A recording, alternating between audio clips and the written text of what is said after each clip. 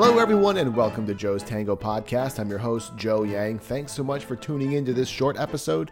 How do we keep our cool when unexpected things pop up? Well, here are 3 things you need to remember that will help.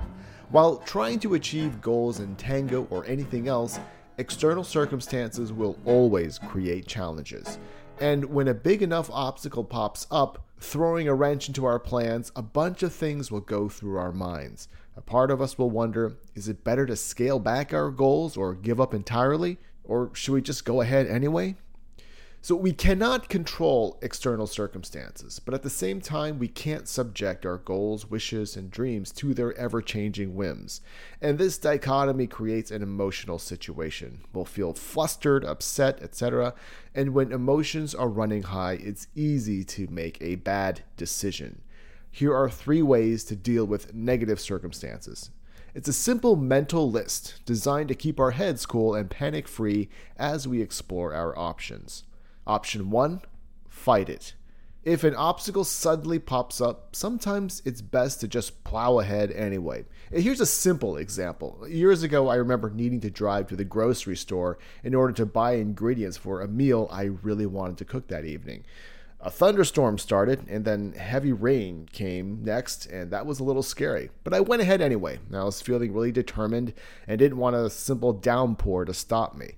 I made an effort to drive more slowly and carefully than usual. In the end, everything worked out despite the storm. Of course, not every situation will be this easy, but when an obstacle does arise, we need to think to ourselves, is it really such a huge problem? Or are we just making it a much bigger issue in our heads? Is there something simple that we can do to adjust just a little bit, but still stay the course? In this case, I just drove a little bit more slowly and was a little bit more careful, and things worked out just fine. So in some instances, just gritting our teeth and moving forward anyway might be the best option. Option 2, find a way around or wait it out. But sometimes it's not smart to forge ahead when an obstacle presents itself. Here's another example. Years ago, I was driving to Chicago O'Hare Airport, which is one of my least favorite places on earth, to pick up a friend. It would have been about a 2-hour trip, but the route was straightforward. However, when I was halfway there, I ran into a nasty storm, and this one was much worse than the one from the previous example. At first, I thought it'd be okay if I just kept forging ahead. But strong wind gusts started picking up, and some were so severe that I had trouble keeping the steering wheel straight. Then, out the passenger side window, I glanced over and spotted a funnel cloud. I couldn't tell which direction it was moving, but it looked uncomfortably close. I immediately got off the highway and sought refuge at a gas station, and several other motorists had the same idea. About an hour later, the storm blew over and the weather calmed. Although I was late to pick up my friend, I at least made it to the airport in one piece. In this instance, it would have been pretty stupid if I had kept going, and sometimes it'll be a bad idea to stay the course even if the obstacle isn't weather-related.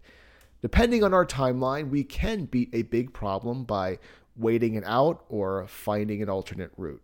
Option 3, use the situation to your advantage. Now, this one's a little more abstract and requires flexible thinking. In terms of this crazy pandemic, it's been sad to hear about the immediate negative results. But for many others, the last year and a half has opened up a number of new opportunities. For example, in my podcast interview with harmonica virtuoso Joe Powers, we talked about how the pandemic hampered his touring schedule.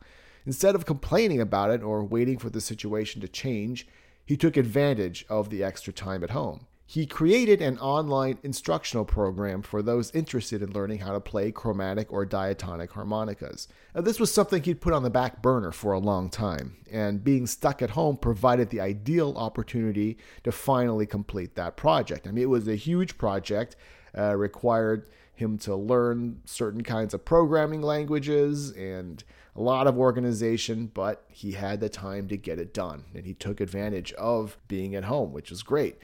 So we can complain about unfortunate external circumstances, and for a short time, perhaps we should. But these apparent obstacles always provide tools to either get what we want or doorways to new opportunities we never had before. Before we worry about the necessary skills we need in order to tackle a long-term goal, we first need to have the right mindset. The right mindset doesn't just provide motivation, but helps us when we hit inevitable obstacles. Do we forge on ahead through the obstruction? Do we find a way around or wait things out? Or do we rework the obstruction into an opportunity? Or can we try several of the above options simultaneously? Something to think about. So hopefully this list keeps the emotions under control the next time things don't go our way. Thanks again so much for listening. That does it for this short episode. I'll have more interviews coming up soon. If you're enjoying the podcast, please take a second to give it a 5-star rating and review on iTunes or whatever platform you're using. That really helps. Thanks again for your support. Okay, you've been listening to Joe's Tango Podcast. I'm Joe Yang, and I'll talk to you again soon.